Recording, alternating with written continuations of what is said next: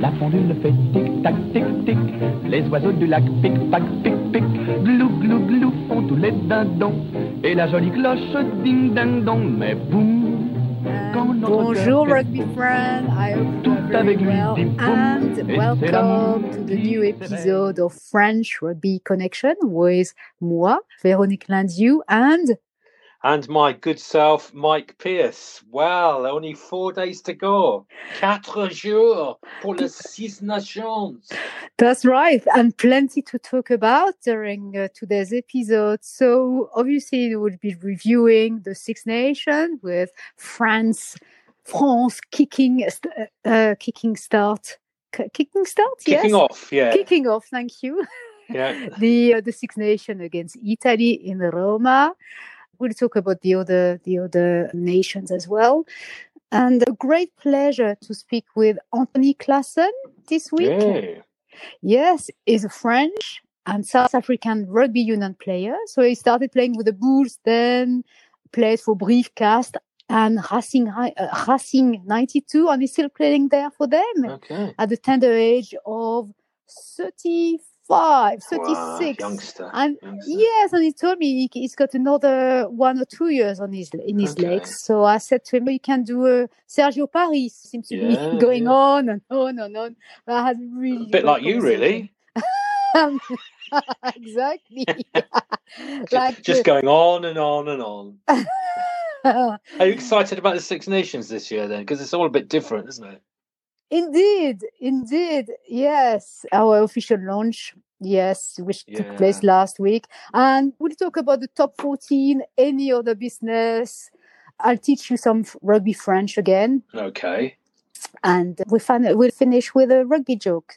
Six Nations, like you said, Mike, for only 4 days to go. I know, it's incredible. It's going to be weird without any crowds, isn't it? But there's still a sort of hint of excitement, isn't there? And especially with France kicking off in Rome. Yes.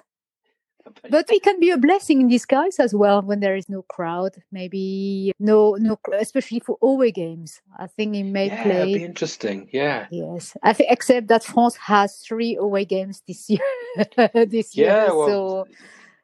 It's incredible. And I think a year ago, I was in Stade de France, a capacity crowd, watching France, Italy 35-23, tries from Serin, Olivon and then Tamac, and everything in the world seemed pretty good. Little did we know what the next 12 months would have in store for us. But Italy have only actually beaten France twice out of 21 games. France won 19, Italy 2. And I remember 2011 in Rome, Italy's famous 22-21 win with Nick Mallet in charge, and some atrocious refereeing has to be said, but a very famous day indeed for Italy.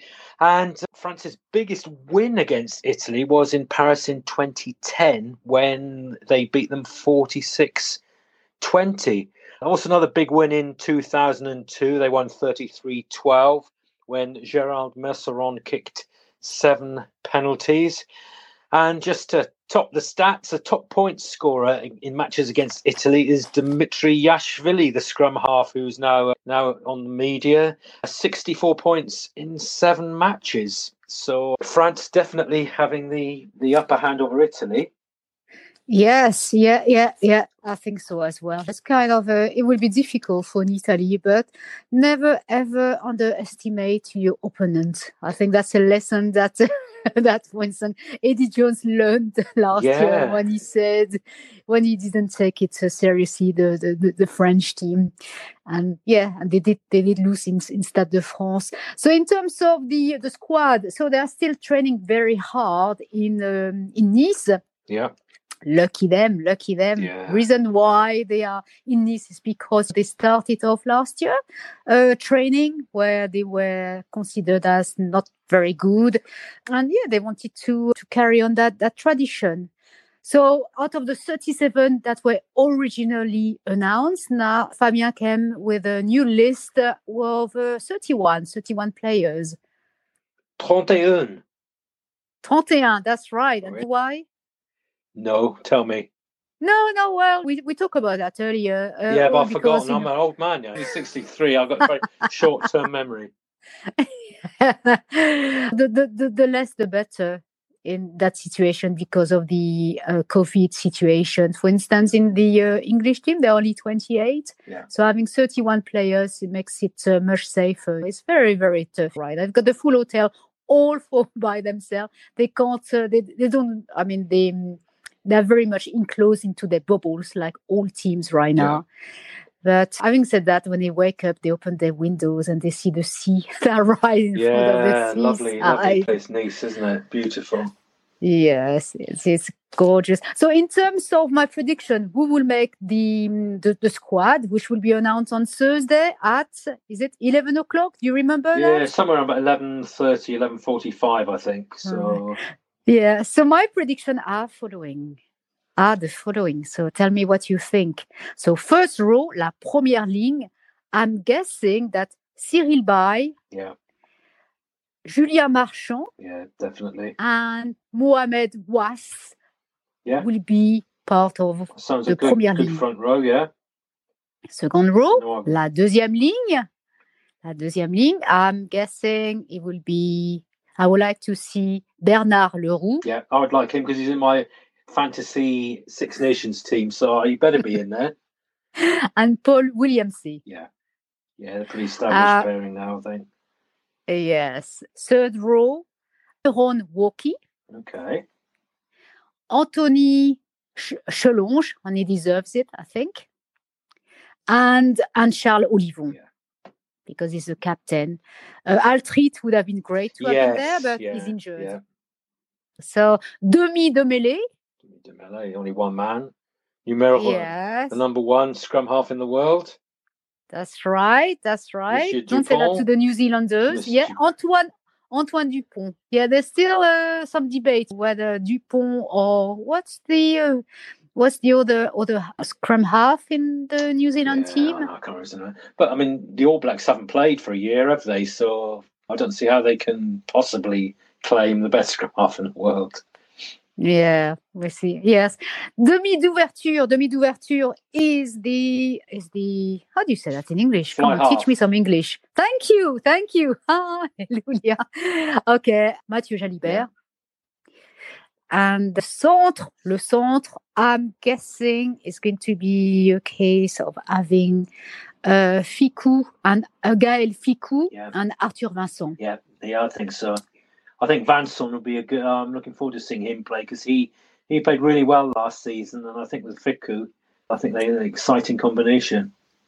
Yes, yeah, I agree with you. And Gaël has got lots of experience. He's one of the oldest players. He has reached the grand age of 31 years old. Wow. Which is very old for that team because the average is it like 24, 25 years old? It's very young, isn't it? Yeah, and it's such a shame Vakatawa's injured because he was on the top of his game, wasn't he? But it'd be still interesting to see how they get on. Yes. So what about the wings then? The Allier. Yeah, so les ailier, not Allier. Ailier droite. You see? We're doing our French lesson at the same time as well. Ailier gauche. Yes, so I would like to see Gabin. I would like to see Villiers, Gabin Villiers. Yeah. And Penaud, Teddy Penaud. That's a good shout. Sorry, not Teddy Penaud. I beg your pardon, Damien Penaud. Yeah, they got a good, difficult choice there with Teddy Thomas and Damien Penaud. It'll be interesting to see who they go with. Depends on their form during the training camp. Sure. You know, it's all a matter. It's about what counts now. I know Damien has been playing so well lately, but of course he was injured for quite a while. Teddy's got the experience, but sometimes can be slightly unpredictable. So we'll see. And then les arrières. Yeah, this is a tough one, isn't it? Because are you going to go for Boutier or Dulin? I will go for Dulin. Will you? Okay. Yes. Yeah, because of his... he was voted the best player of the COVID Cup. Autumn Nation Cup. Form player, and I think against Italy as well, I think his running game will be very useful. I don't think he's going to get too much trouble in defence. So, that's a pretty good team you've picked there. Yes. Who needs Fabien Galtier? You can do the job, yeah? Yeah. more than a pretty face, and I know my sports as well. I know my Arsenal, I know Monaco. Yeah, Arsenal from like... Arsenal from your elbow, I know. So in terms of bench, I won't even if my suggestion, my prediction for the bench, I can see Georges-Henri Colombe. I see him there. Okay. Yeah, I'm not going to argue about the bench. You can have whoever you want on the bench. Baptiste Pesanti. It's one to watch. He was excellent. He played in the last game, I think, against England. Yeah. It was in the second tier, but this team was phenomenal. Crétin, I see Dylan Crétin. Serin, Baptiste Serin will be there as a backup. Definitely. Yeah. Yeah, Carbonel. Louis Carbonel. Toulon fly half. Yes, yeah, that's right. And then Boutier will be there as a back. Yes. So that's my prediction. So we'll see whether I'm right or not on Thursday. Okay. And the referee, an English referee, the French will love that, won't they? Who is the English Carley. referee? So, yeah. But Italy haven't won a Six Nations match since 2013. It's a long, long time, isn't it? I know, but this year I have a feeling they will win at least one game for the reason we mentioned last week. We got some young players raring to go, full of dynamism. They haven't experienced any losses because it's their first time. And also we've got Franco Smith, with bringing some structure, and they're very, very much aware of their weaknesses, which is usually the last 20 minutes of the games when they seem to go downhill, unfortunately. So I'm really hoping they will play because they've got lots to offer. And I'll tell you what worries me though. They've only got 2 games at home, and that obviously France and Wales. So I can't see them winning away. But on current form, on Welsh current form, I think they could give Wales a very tough game in Rome on the 13th of March. And unless Wales pull their socks up a bit, that could be the win that Italy get. Exactly, they might even win against Wales or against Scotland. I would love to see them. I think Scots at Murrayfield, though, I think they're a bit tough these days. And of course, their star man Matteo Minozzi has made himself unavailable because he didn't want to go into the COVID bubble for 28 days. So that's a big loss to them. But yeah, I'm really looking forward to Saturday's game because the opening game, first game up, you're never quite sure, are you, what sort of form people are going to hit. So yeah, I can't wait. I'm counting the hours already.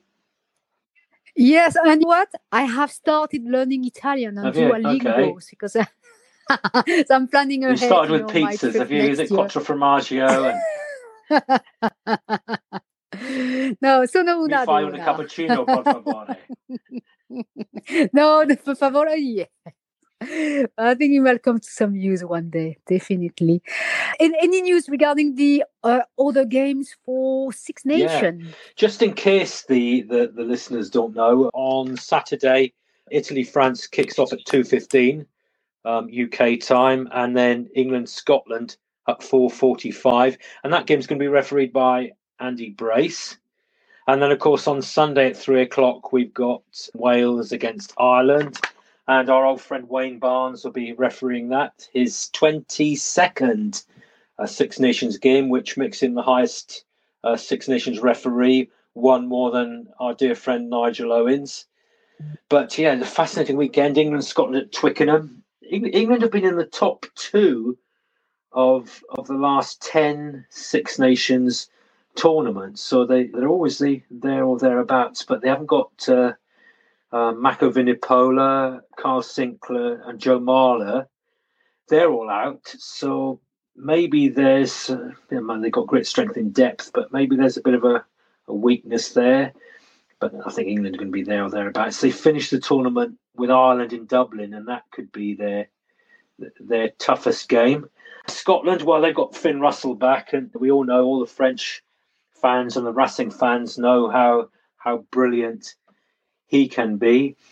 And I think last time they played England at Twickenham, and they had a horrific first half. I think they were at 30 points down. They came back to draw the game 32 all or 33 all. So that's going to be another fascinating game on Saturday afternoon. Wales. Well, what are Wales going to do? They seem to be lacking big ball carriers at the moment, and I think they're going to struggle up front. But with Josh Adams, George North on the wings, I think they've got the power to score. It's whether they can get enough ball, and the defence needs shoring up. And one thing is for sure, the Welsh coach Wayne Pivac needs wins. He's certainly not experimenting. He's bringing in some old heads. He's brought Dan Lydiate back. And really, that match against Ireland on Sunday is going to be a crunch game for Wales and Ireland. And Ireland, of course, they've got Paul O'Connell in now as forwards coach, one of the greatest Irish players of all time and British Lions captain. And they're always tough to beat. And for them, again, that opener in Cardiff will be crucial. But they've got a couple of injuries. Doris and Rue are out. So 3 fascinating games to start the tournament.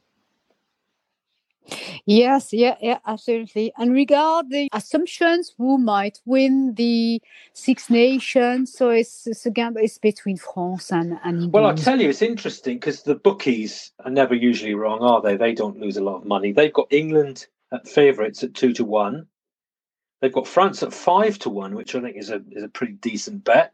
The Ireland 11-1, Wales 40-1, Scotland 80-1, and Italy 500-1. But I heard that. I heard the 500. Yeah, but I think 5-1 for France is a very, very generous odds, to be honest.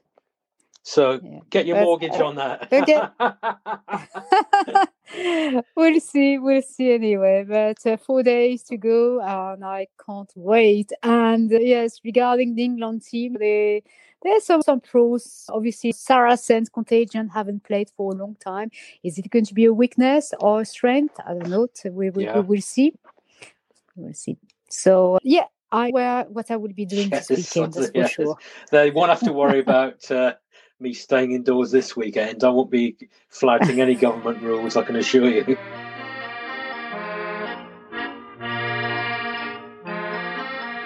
Hey, bonjour, Anthony Claassen, how are you? Bonjour Véronique, ça va très bien, merci, et toi? Yes, I'm very, very well. So, Anthony Claassen, let me refresh the memories of our listeners. So, you are French and South African rugby union players. Yes, double nationality. You were born on the 20th of October, 1984. The year the film like the Karate Kid, the Terminator, Ghostbusters were released. Just to give some. Sounds like a long time ago now. You started your rugby career at the Bulls from 2003 to 2006. Then you were called up to play in Brive from 2007 to 2012, and I know that the supporters have very fond memories of you still. And then you moved not too far away. You went to play for Castres, in which you won the Brennus, the top 14 cup. Before moving finally to Racing 92 from 2014, I beg your pardon. Yes. Until now. And in between, you played with France. You were capped 6 times. Your first game was against England in February 2013, and you played 5 times. For French Barbarians. So, wow, what a life. And let's not forget, you got some rugby blood in your vein as well, because your father is... Yes, my father is Wynand Claassen, the Springbok captain of the 1981 tour to New Zealand and America. Obviously, very controversial at the time.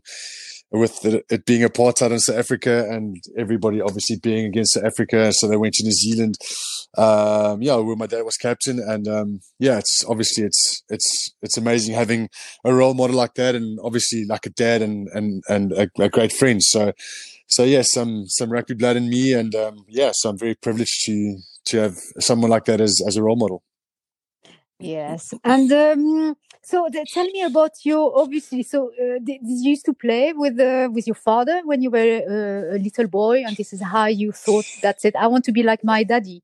Yeah, if you look back at it now, I think I've got three sisters, so I think my dad he realized, shame, he's the only boy. He needs someone to play with. So if I have to play with him, but I must say, my dad was always, whenever I wanted to go play outside, if it was rugby or cricket or whatever it was, my dad was always available, and he hardly ever said no. So I mean, obviously, having a father like that, I was obviously born with a rugby ball in their hands. So so he was always there to play and give you some tips and some guidance. But I must say, it was amazing. Just in spite of who he was and what he's achieved, he never put pressure on me to become like him or to follow in his footsteps. He's always been, you have to make your own name, you have your own life, and you can decide whatever you want to do. And I can remember, I would think it was in 1995 or 96, when the Springboks played against Australia in Bloemfontein, and we lived in Durban at the time. And he took me out of school earlier on a Friday, and we drove up to Bloemfontein. And I remember the conversation that he had with me like it was yesterday. He said, "Listen, you can do whatever you want in life. You can play rugby, you can play cricket, you can even be a ballerina or do ballet." And he said, I will always be there to support you, he said. So, and I was like, don't worry, Dad, you don't have to worry about the ballet. I don't think I'm going to go that far in that direction. So that just shows the type of person he is, and like the support that I've always had from him. So, which is pretty amazing. Oh, that's brilliant. And did you start as a number 8? Actually, I didn't. Well, when I was a little bit smaller, obviously you've got your junior rugby in South Africa. There's not really any positions, but I started off at Lockie. I think we used to play 10-man rugby at the time, and then from 11 or 12 years old, they saw I had some skills and I could pass the ball, I can kick, and they moved me to scrum half when I was 12 years old, and then until I was 16, I played 9 and 10. So it was only when I started developing a little bit later in life, when I got a little bit too big, the coaches at my school, they were like, you're getting too big now, you're going to the front, you're going straight to the loose forward. So I was stuck in at number 8 when I was 16 years old, and then obviously from first team, so 17 and 18, and the first team I played lock. For the first team was a little bit taller at the time than certain guys. So it's so I've had some experience in the back line, so which I think which stood me in good stead for today and for the rugby that I'm playing at the moment. Yes, definitely. So you spent 3 years playing for Bulls. What is your best memories of playing with them? Yeah, straight out of school. Obviously in South Africa, once you're finished with your school, you go and study. And I went to the University of Pretoria, and obviously I got a junior contract at the Bulls. And my dad, I remember also another thing is that we were sitting at home, and he came to me and he said, "Listen, you've got the option to go play rugby, but the most important is your studies. You have to go and study. I don't care what you do, but the studies is the most important. And once you finish your degree, and once you have your degree, you can do whatever you want." So he said, you can take the contract, but you're going to do your studies, and you're going to be in a residence with the rest of the students. You're not going to be like in a surrounded only by rugby players. Otherwise, the guys will never finish their studies. So, so I went to Pretoria. I was in a normal residence with all my friends and students and mates at the time. They were there just to study, and I was training in the mornings. I had to wake up at 6 to go train, and then had class in the afternoon. So if you look back at it now, they were great times. And I was captain of the under 20 Bulls, under 21, under 20 Bulls, yes, who won the championship, and under 21, we won it again. So I spent 3 years over there, and it's fond memories. Obviously, some of the friends that I made during those times was absolutely amazing, and still friends today. So it feels like a long time ago. It goes by way too quickly. That's the problem. Like a rugby career passes so quickly, and some great memories from way back then. Who were the South African players you were playing with? I think at the time in our team, I think we had Adrian Strauss was the hooker at the time. He became the Springbok captain later. Piers Spies was there. He still played wing at that time, and a lot of other players too. But those were probably the two guys that stuck out, if I can remember now. But obviously, a lot of guys went on to play provincial rugby and win super rugby titles and Currie Cup titles. And then France called Brive, to be more specific. How did it happen? Yeah, it's I mean, I was in South Africa in the 2006. I had a back operation, and I took the whole 2006 off, just to finish my studies, to recover, to get 100% right again. Because, well, the doctor said it's either you get this operation, we're not sure that you'll be able to play rugby again, but if you want to get fixed, at least you'll be able to have a normal life. And I said, well, I want to play rugby again, and that's why I took my time. I took the whole 2006 off, and I finished my studies, and I was a real student for that time. So I enjoyed the time with my friends that were students that and did things with them that I wasn't able to do while I was still playing rugby. So I finished my degree. 2007, I started playing again at University of Pretoria at Tikkies. We had an amazing team at that year, 2007. But then I kind of felt like I wasn't going to get anywhere in South Africa. I mean, I'm not maybe the biggest South African loose forward that's ever lived or that's been seen. So I'm maybe a little bit more of a ball player. And at the time in South Africa, they wanted these big forwards and that can win the game line and, you know, have a physical presence. And I just thought, well, I spoke to my dad because my dad also played in France at the end of the 70s, I think, and he played in Marmande. In which team did he play? In Marmande. Close to Bordeaux, in late 70s. So he was there, I think, in France for 5 or 6 months, and he absolutely fell in love with France, the culture, the language, everything that comes with it. He just loved it, and he's always France has always been his second team. So I remember, like, at the time when I was obviously a little bit younger, there was still the Five Nations at the time, and they played on Sundays, I think, Sunday afternoons. My dad would literally sit there with his beret, and he would sometimes light up his pipe, and we would sit there and watch the French play against the English and the Irish and the Scottish and the Welsh. So those are good memories. And my dad has always said, like, if you have the opportunity in your life, you should really go to France. It's an amazing experience. It's really worth it, and you'll be richer for it. So, so obviously I didn't play really big rugby in South Africa, or didn't have really a big name, and it was difficult to find a club in France that would look at me. So obviously my dad always kept contacts in France, and he's always had his friends, and I managed to go to Marmande and close to Bordeaux. So it was a small, I think they played second Fédéral 1 or Fédéral 2, I can't remember at the time. Yeah. Anyway, I went over there. I was just there for 2 weeks, and then I came into contact with Brive, Laurent Seine. He said I can come and do some fitness tests. I took a train. I phoned my dad. I was like, Dad, I don't have any money. Please, can you put some money into my account that I can at least buy a train ticket to Brive just to go do some tests? Because I literally arrived in France with a backpack and a bag, and that was it. Didn't have a lot of money, and so my dad paid some money over. I went to Brive, did the fitness test, and I remember with Didier Cazadeh, the old forwards coach from Brive, who eventually became the coach too. He kicked me some high balls, and I had to catch them, and I was like, yo, this is weird. I mean, this is easy, and why are they making me do this? And I was like, okay. I just did it and didn't drop one ball, and everything was fine. And then eventually Laurent Seine came back to me and said, well, you can stay. You can, we're going to keep you. You can stay with Brive, but you're going to play with the Espoirs, the young team. I was like, happy. I'm so happy. I'm over the moon, ecstatic, because it's a top 14 club. So this is kind of like a break that I was looking for, because it's obviously going up a level and I can prove myself. And, I arrived in Brive, and like for 3 months, I think I had like some visa troubles, and I was like very close to being sent back to South Africa because I overstayed my visa and this and that. So it was pretty touch and go. Otherwise, I would have been back in South Africa. But then, obviously, within this 3 months, I really worked hard and I trained hard, and I really took it upon myself to learn the French culture and learn some language, some of the language too. And when eventually, when my visa got sorted out and my papers got sorted out, Olivier Magny, who was the French loose forward, everybody knows him. He was at Brive at the time, and he was still playing, but then he had to stop his career because of an injury, and he became the coach of the side, and I became his joker medical for the team. So as he became coach, obviously I was training and stuff, and he was like, I don't know, he saw something in me and he said, listen, you can do whatever you want in the field. You can see what's happening, but just go and enjoy yourself. So with Olivier and Laurence, they really gave me a chance, and that's where it kind of happened. And the rest is history, as I say. So it's a nice story to tell, just coming from nowhere and having to prove myself. And obviously, like, I had to make my own name, my own way forward.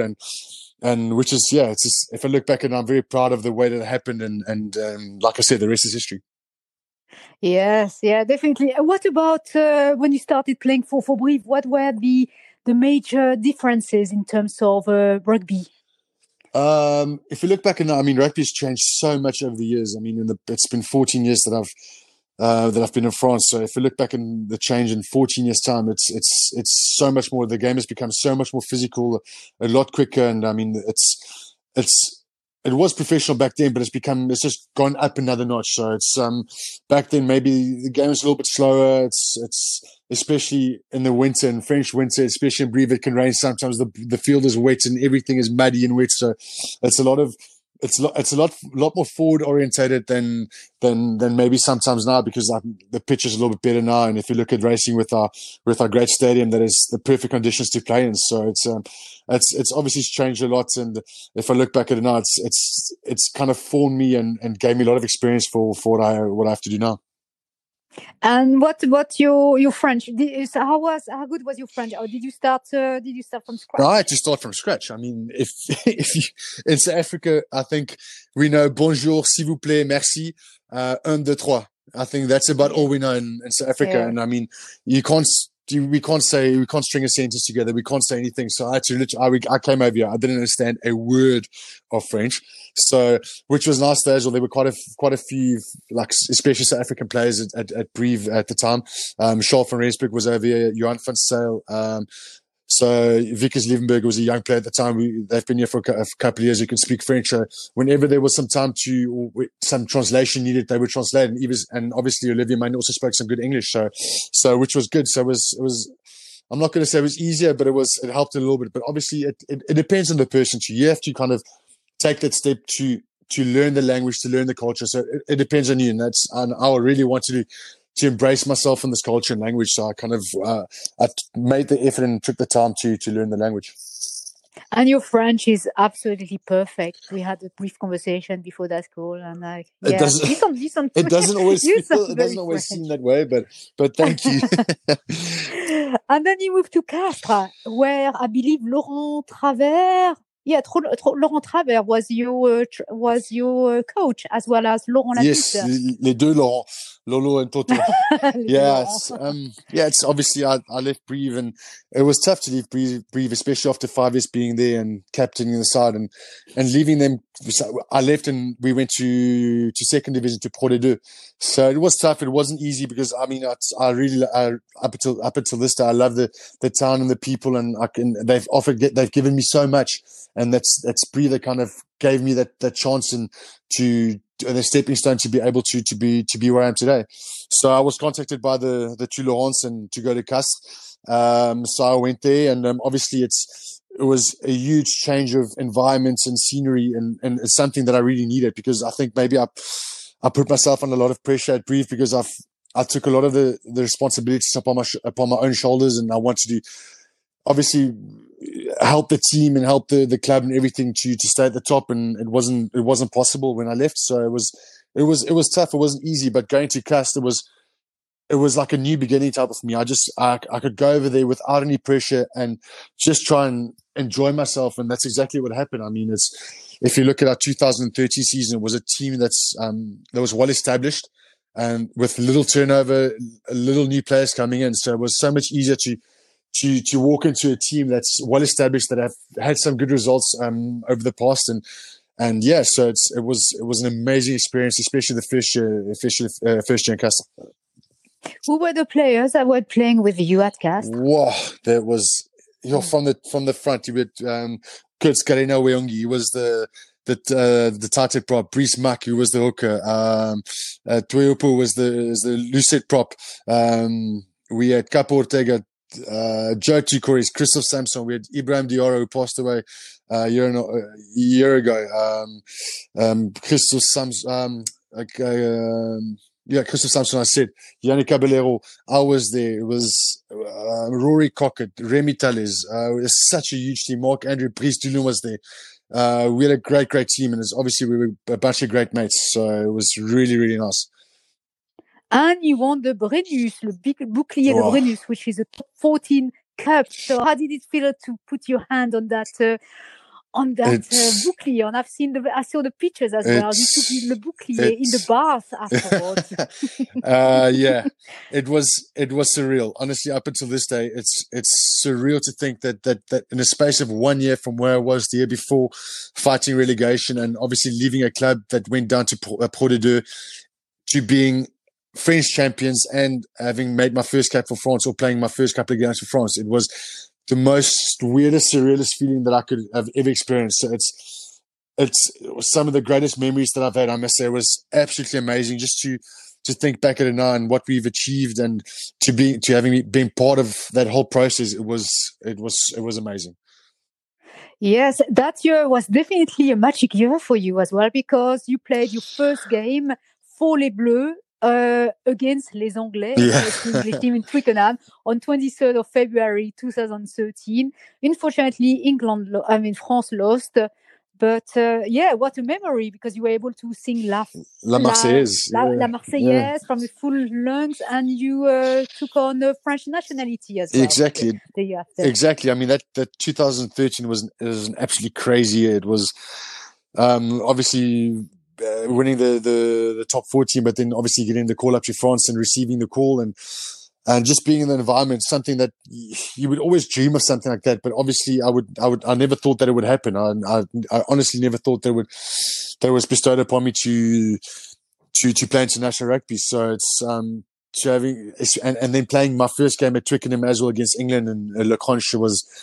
Yeah, it's really special. It's really amazing. And, like I said, it goes by way too quickly. And, looking back at it now, my dad flew over all the way from South Africa, especially for the first test. It was to have shared that moment with him, and like just going back through all of the sacrifices and memories over the years, and having my dad there to have shared that experience and that moment with him was, it's something you can't explain. So it's really, really special. Yes, yeah, and I must have been really emotional, very meant a lot. And you were playing alongside Thierry Dussautoir, Maxime Machenaud, Frédéric Michalak, Wesley Fofana, and I think in the English team at that time you had Alex Good, Chris Ashton, and I mean it's at the time I think it wasn't the easiest and the greatest period for French rugby. It was tough. We didn't get the results we wanted, and so it's difficult to kind of play with confidence sometimes if the team doesn't go well. So you're constantly under pressure to perform, and obviously it's a step up from club rugby. So it's people are looking at you and scrutinizing you, and it's at the time the English were they were a great side at the time too. So and going to Twickenham and to England to try and beat the English there is always a tough task. So yeah, but it still stays. It's still a great memory, and it stays with me. Yeah. Yes, yeah. And what do you make about the French team? Are you optimistic now? And I've got a question for you. What about if France play against South Africa in the final? Who will you support? I know the answer. Firstly, the first question, I think I'm very optimistic about this new French team and the French rugby at the moment. If you look at the amount of youngsters, like talented youngsters coming through, it's amazing.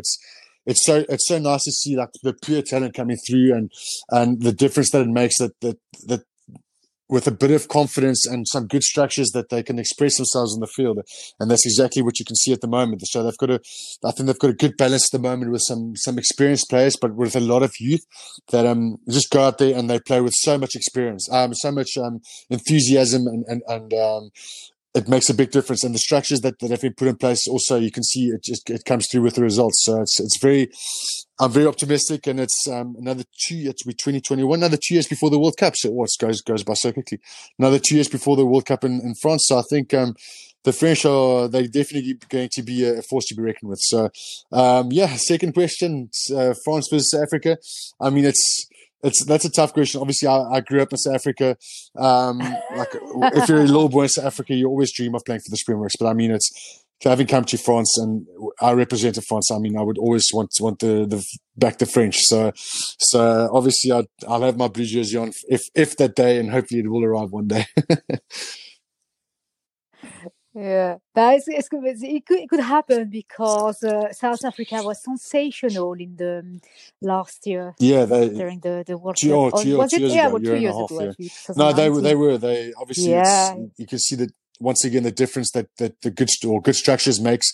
The good structures that you put in place, the good coach management, and I think what Rassie Erasmus did, the whole planning and everything that he did before, just kind of paid dividends in the World Cup final and the World Cup having won it. So it's I think France, like I said, is on the right track. They've got the right structures in place, and they've got a good group of young players and the core players with experience and some youth to hopefully in 2 years' time the young group that they have now will have good enough experience to be able to take it to the next step. Mm-hmm. And what about South Africa? What are your thoughts about them? Because I think it's tough. I mean, I've been following a little bit of like what's happening in South African rugby and the Currie Cup and those type of things. So it's a little bit difficult, I think, because it's with the whole COVID and not having played for a while. But I mean, I'm sure they're going to come out for it stronger, and especially they might be moving to the north now. So obviously playing in the Pro 14, I think. So I think it might be a good change for South Africa, and it could be very beneficial for European rugby too, having the South Africans here. So I think it's definitely going to change the way that South Africans maybe play rugby and the way they approach it. But definitely it's going to change, and it's going to help them a lot for the future. Absolutely, I think it's positive. Absolutely, and anyway, there are loads of players, playing for top 14 or the Premiership League in the UK. So the likes of Pollard playing in Montpellier, who is injured right now. Plenty, a lot of South Africans, South African players, like Sale. No, I think a lot of the players, obviously they play in the Northern Hemisphere and they come from South Africa. I'm not going to say it's easiest, but if you look at the traveling and the time difference, it's going to be a lot easier for traveling and to play the games. And I think it's going to be a new approach and a new challenge for both for South African rugby and for European rugby, because it's going to definitely it's going to be different opposition. It's not going to be the same as what it's been in the past, and it's going to be I think it's going to be a positive move. Yeah. Definitely, can't wait. Then after Castres, you followed Laurent Travers to Racing. Yes, Racing 92, am I right? After spending 2 years at Racing, at Castres, sorry.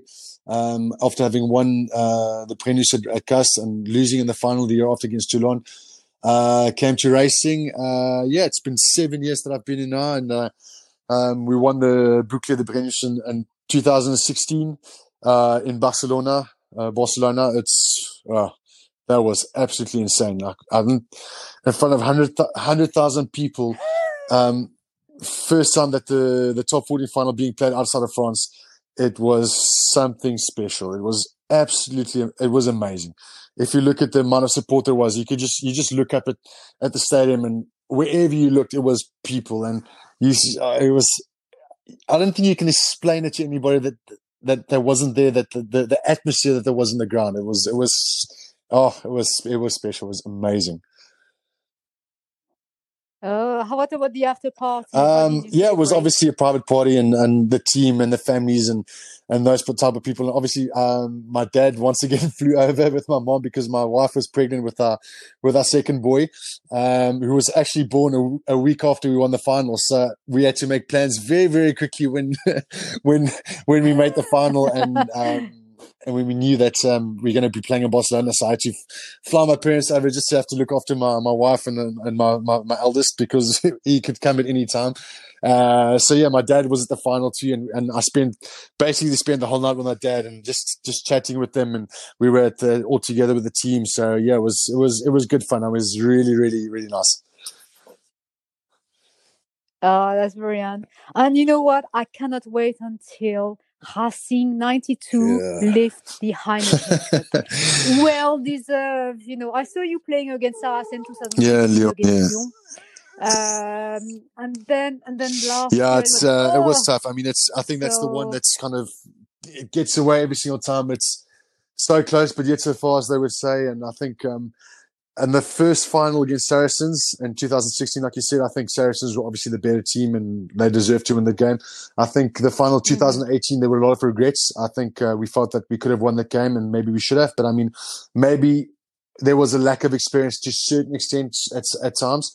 So yeah, against Leinster, they won the game and obviously very disappointed off the game. But then I don't think it could get any more disappointing than the loss against Exeter. I think, I mean, taking nothing away from Exeter, they're a great side and they've got so many quality players. But I mean, it was so disappointing to having lost that game. And obviously it didn't feel like us at times because we made mistakes that wasn't really racing at the time and obviously giving points away. Every single time we got back into the game, we gave away points, and so uncharacteristic and unlike racing during that game. But I mean, that's the one that we will always regret and that we'll have to live with. But I mean, there has to be a loser in every single game, and once again, unfortunately, it was us. So hopefully, we can take the next step and lift the trophy. But I mean, I think the Champions Cup is such a difficult competition to win. There's so many quality sides and teams in Europe that one misstep or one error, you're out of the competition. So we live to fight another day. So hopefully we can take the next step. I can't wait to see you lifting that cup. I think you are so well. You deserve it so much. And for the owner of your club as well, Argentine, that would be, Jackie. Yeah, obviously, I mean, the icing on the cake. Especially for him that he's invested so much time and effort and money in the club. So for him, it would be a great thing. Yeah. Mm-hmm. Yes. So talking about Racing.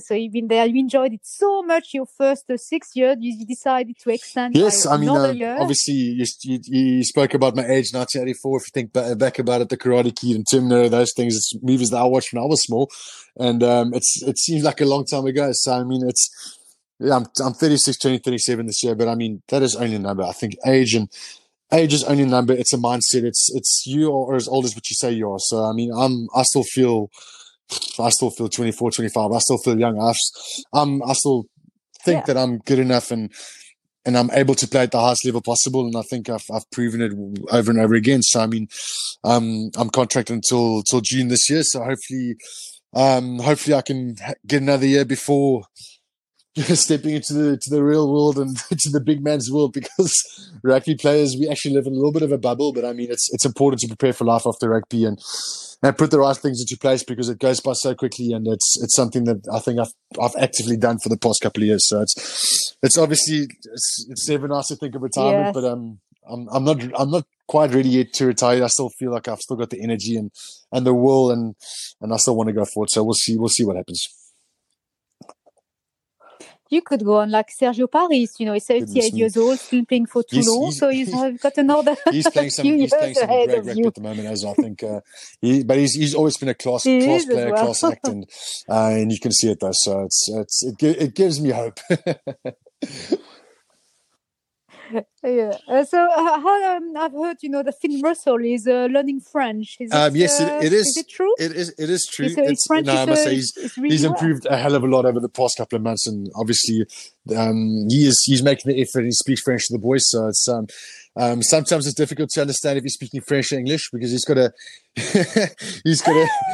heavy Scottish accent. So no, I'm just joking, just giving him some. No, but I mean, he's a great guy too. I mean, just on and off the pitch, and he's a magician on the pitch. I mean, we've seen everything that he's done on the pitch. Oh, it's amazing. And then we see videos on Twitter and those things of him juggling tennis balls and rackets, and so he's a magician off the pitch as well. So no, he's a good crack. He's a great guy. So, but he's come a long way.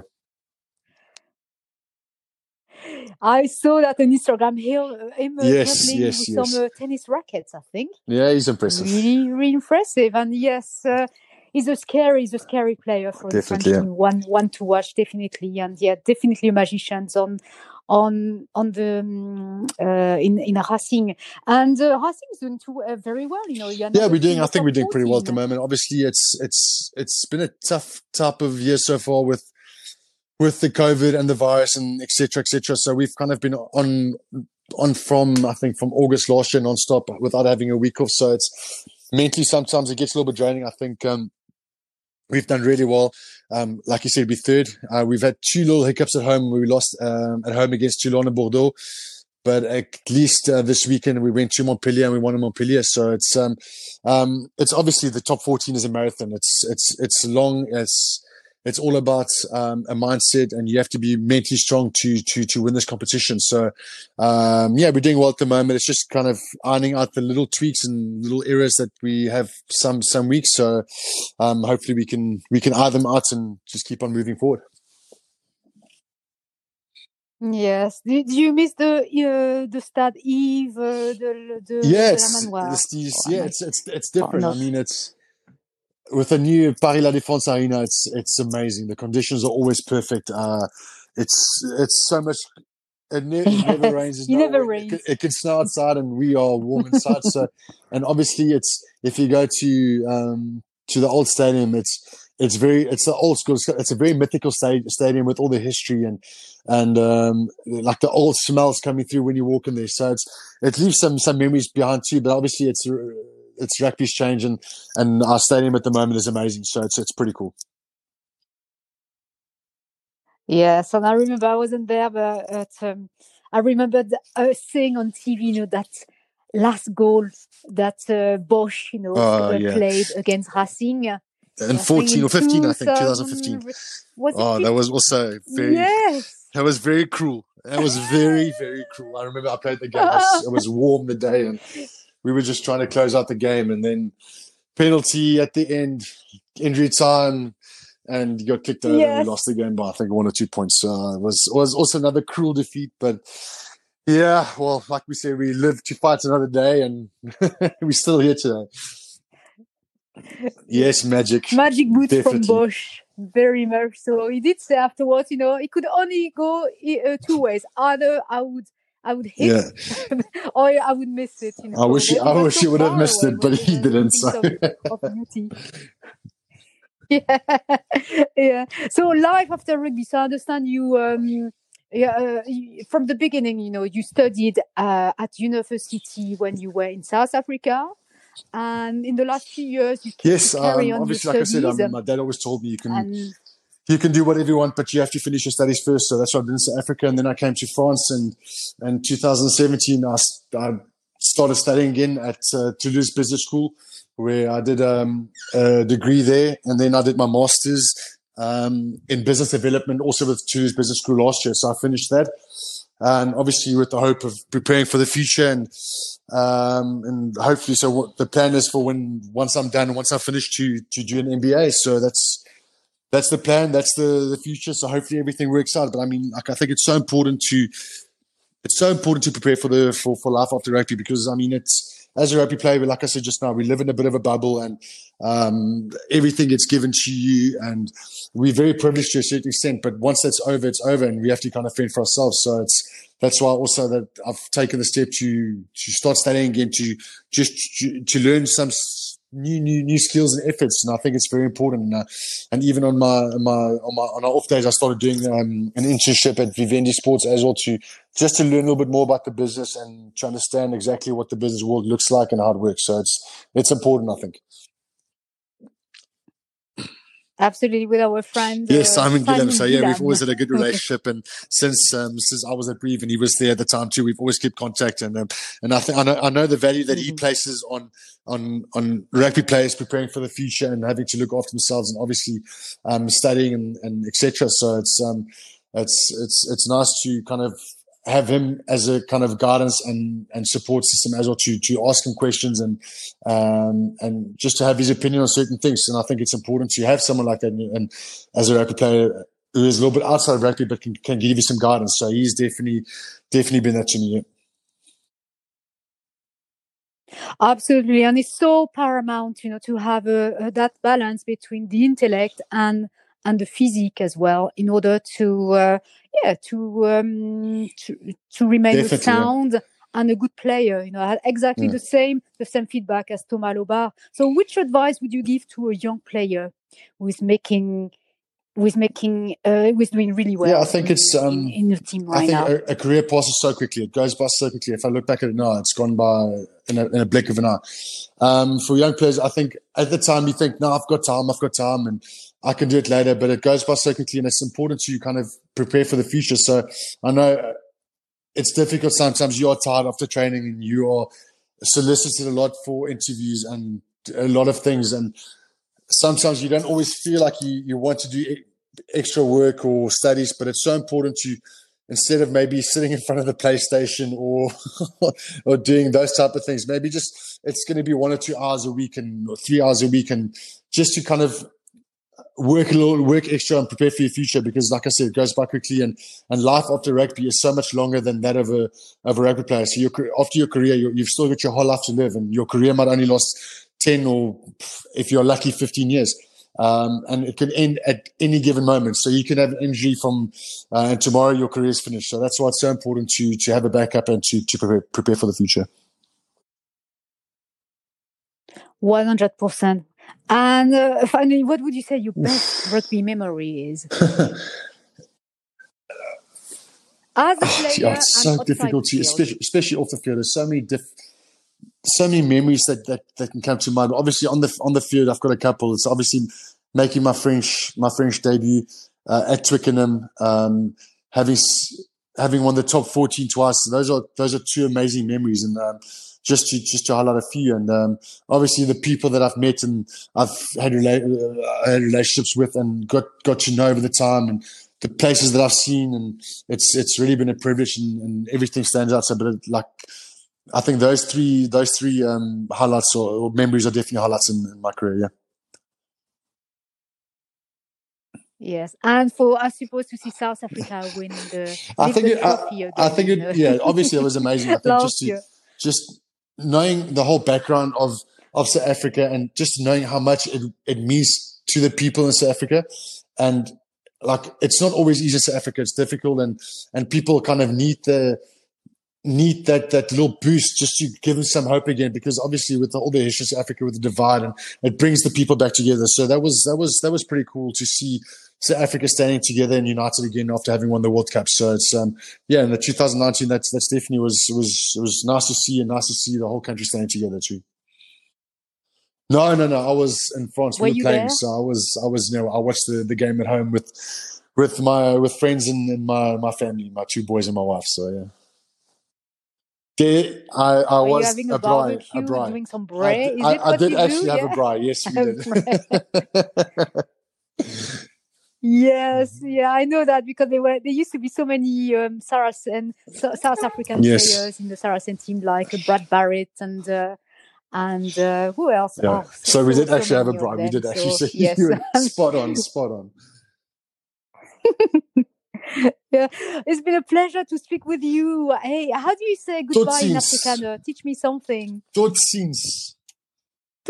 Baie dankie is merci beaucoup. Baie dankie, tot ziens.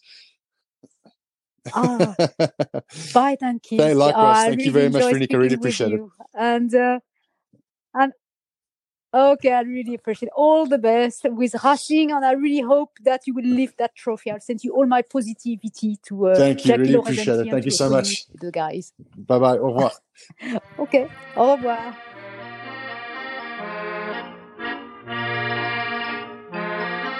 14 just keeps on going, doesn't it? Like Old Man River, just keeps rolling along.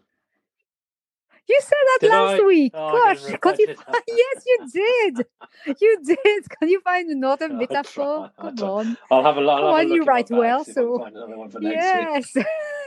Yes, I'll have to speak to the usual suspects, see what I can come up with. Exactly. Yeah, that's mine. That's my catchphrase.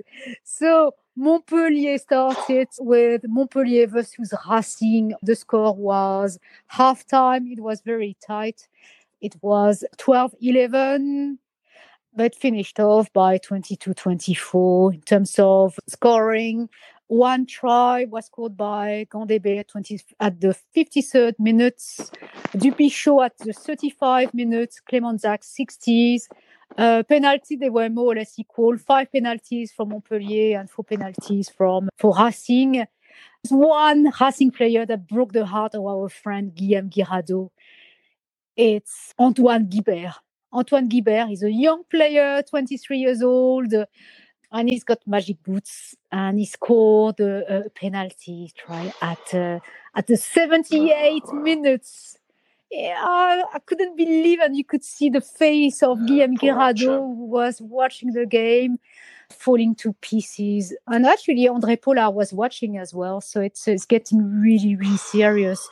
So in the last, if you look at Clermont, no, not Clermont, I mean Montpellier, they've lost 14 points in the last 4 minutes of the games against Pau, good stat. Bordeaux, Brive, and Castres. Yeah, 12 defeats in 15 games. I mean, it's disastrous, isn't it? And especially the same thing happening the last few minutes holding. So they either need to go and get drunk and chase the demon and empty their bags, like we say. It gets in your head. Yeah, I know Wales went through a phase like that, losing internationals in the dying minutes. I think they lost to Australia about 3 times in the last minute. And I think it gets in your head. You get panicky. You can't close out games. But they'll turn it around. Yes. They'll turn it around at some point. Yes. Plan B is they need to see psychologist or to go over the fears. Yeah, there's that book. What is it called? The fear, feeling the fear and do it anyway, something like that. Is that so it's all psychological. Okay, just I am never fearful. That. I can ask any question, even to Fabien Gattier or Eddie Jones or whoever. So I really feel for Montpellier, and I hope they will ramp up. But who are they going to play next week? Montpellier, they're not. Yes. There's only 2 games this weekend. Right, they still have one. Yeah, they got one game to catch up. Most of the top 14 have games to catch up. The only teams that have played 16 games are Bordeaux, Brive, and Pau. All the others have played 15 games, except La Rochelle, who played 14 games, and Port Bayonne, who played 13 games because they went to Leicester and they picked up the virus, the COVID virus from Kent. Yeah. And they brought it back to them to France, and then the rest is history. They're still very, very hungry about their trip to Leicester. But anyhow, I'm going to be much quicker. So it took place in Stade Marcelin. The overall score was 36-37. Incredible. Really, really good. Man of the match, the game changer was Nathaniel Huleux. He's only a young guy. He's only in his early 20s. He came to the pitch on the 54th minute. It is his 3rd game with Bordeaux. And he scored the final try at the 80 minutes against Clermont. So altogether, there were 4 tries from Bordeaux, 3 from Clermont, 2 yellow cards from Raka and Barak, and a yellow 1 for Rouma. So, I mean, I was quite pleased because I like Bordeaux, and Bordeaux is on a winning streak. So that's see them. I think that's their 5th. That's their 5th wins. Yes, the 5th wins altogether. So they're doing well. Bayonne versus Agen was postponed because of the virus. Brive versus Toulon. Brive again they are rocking over there. I don't know what they're eating. What's going on with them? But that's the 5th game won, and I think out of the last 2 months they won 24 points out of 34. Okay. 2 months ago they were only on 10 points, so they are doing extremely well. Again, I mentioned, I think it's a tight-knit team.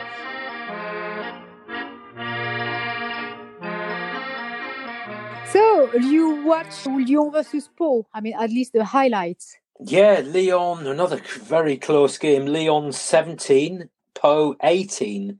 Half-time 7-6 to Lyon, so a tight game all the way through. 2 tries for Lyon, but Pau won it with the boot, 6 penalties. So, very impressive away win for Pau. And in the other game, Stade Francais against Castres. Stade Francais won 29-9. 2 tries for Makalu in the last 4 minutes. Yes. And a try for the Argentinian Matera. And a good manage was 3 penalties from Urda Pieta.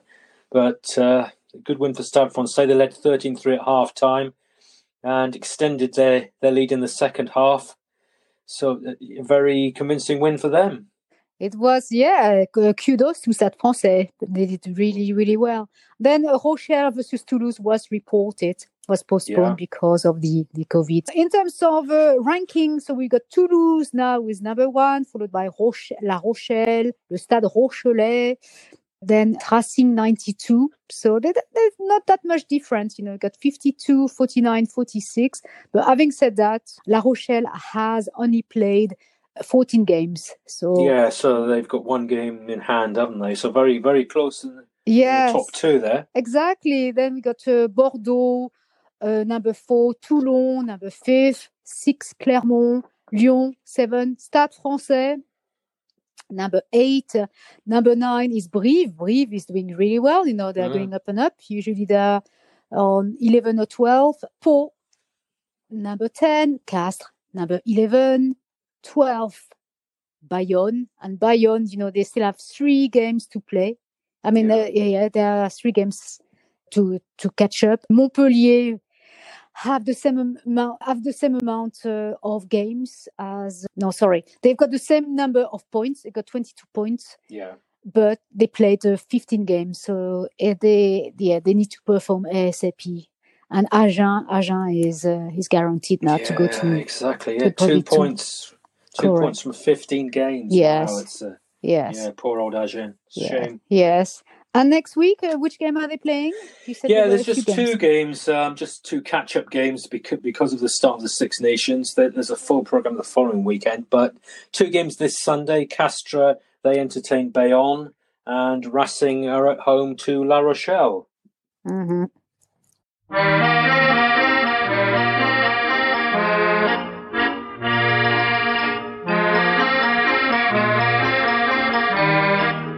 Any other business? Well, lots of talk in Paris coming with regard to the top 14.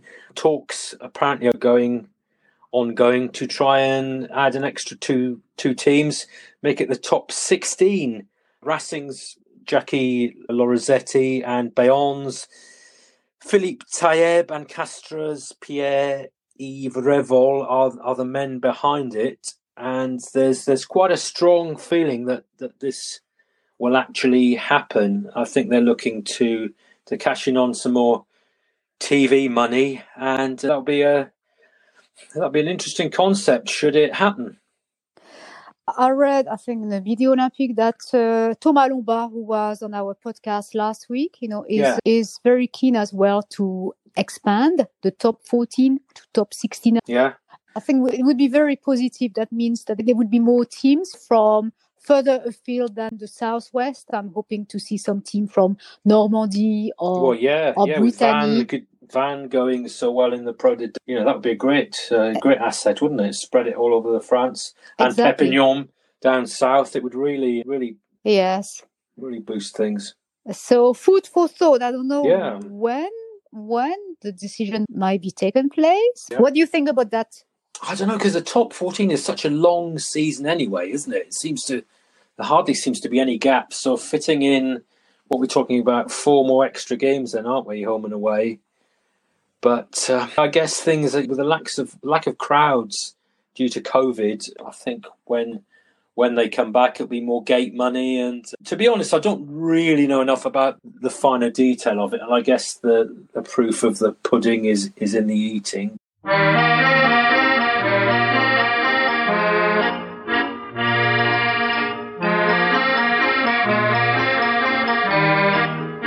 French leçon, la leçon de français.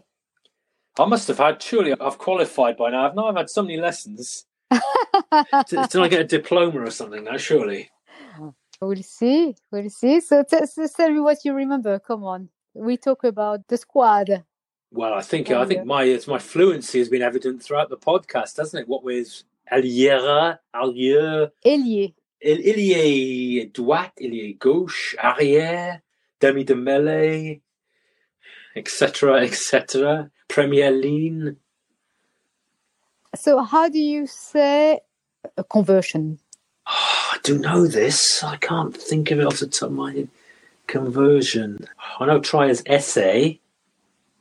No, I will know it when you tell me. What is it? It's une transformation.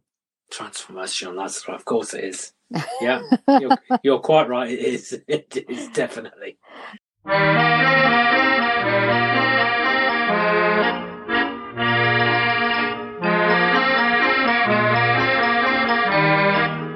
This week, do you have a joke for me?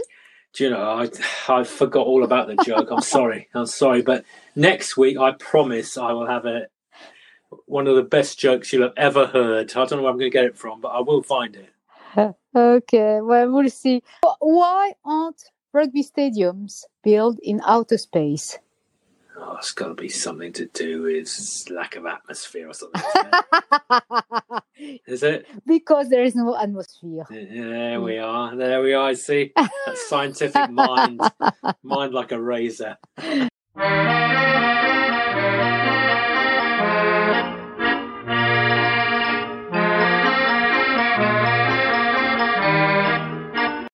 Here we go, another episode completed for this week. I hope you enjoyed our Six Nations overview and my prediction for the French squad. We'll see whether I'm right or not on Thursday. I think you're pretty spot on there. No doubt you'll be ringing Fabien later or emailing him to tell him. He gets our podcast every week. I send him a link. I haven't had any feedback yet. If he picks that team, we'll put it all down to you. What are you up to for the rest of the week? Yeah, just building. You know, and unfortunately, we're all in lockdown, aren't we? And even more so in our part of the world. But yeah, just building up nicely now to Saturday. You know, I've got to make sure that I've got plenty of the sponsors of the Six Nations product in my fridge. Guinness, just to be loyal. I can't wait. I always like it. You know, when I was a kid, the Friday night before it was the Five Nations in those days started, I just couldn't sleep. I was so excited. And all right, I'm a little bit older now, a little bit more cynical, but even in these times without crowds, I think I just can't wait, and I think it's going to be a lovely distraction from all that's going on outside. And hopefully this will be the last ever Six Nations without crowds. I hope so. Six Nations are really, really special moment for so many people. And I remember watching Fifth Nation on a black and white TV at my grandmother's on a Saturday afternoon. And I was watching on and off, but I remember Jean-Pierre-Yves and so on, you know. So magical moment. So that's half the thing, the history. And seeing a cockerel as well being launched on the Stade de Parc des Princes. I know. Do you know when I first time I went to Paris was in 1979, and France played Wales, Parc des Princes then, and it was the era of JPR Williams and Terry Holmes, and Jean-Pierre-Yves was French captain, and in a row of 6 seats there were about 15 of us, and this one French farmer had this great big. It was like a satchel of homemade brandy that he had brought from his farm, and he just spent the whole match walking up and down giving people shots of brandy, you know. And then there were cockerels running up and down the steps. You know, it's a totally different experience, but you know, part of the wonderful history of the Six Nations. And I've got a good one, and I would finish off. Once I was sitting behind the Irish coach, Andy Farrell, and he was with 2 of his friends, and I was with some friends as well, and he offered us some gin, some rhubarb gin. Yes! Wow! He had one in a flask, but I'm not drinking, so I said no, thank you. But that was rhubarb gin. Yeah! He sneaked that in his pocket on, you know, the little like flask. As you do. But anyway, lovely to speak with you. Allez les Bleus. Allez le Pays Galles. May the best team win ever. And looking forward. I'm going to start counting the days and the hours now. So great stuff. Okay. Au revoir, Mike. Au revoir, everybody. Au revoir. Bye. Tous les dindons et la jolie cloche ding ding dong. Mais boum, quand notre cœur fait boum, tout avec lui dit boum. l'amour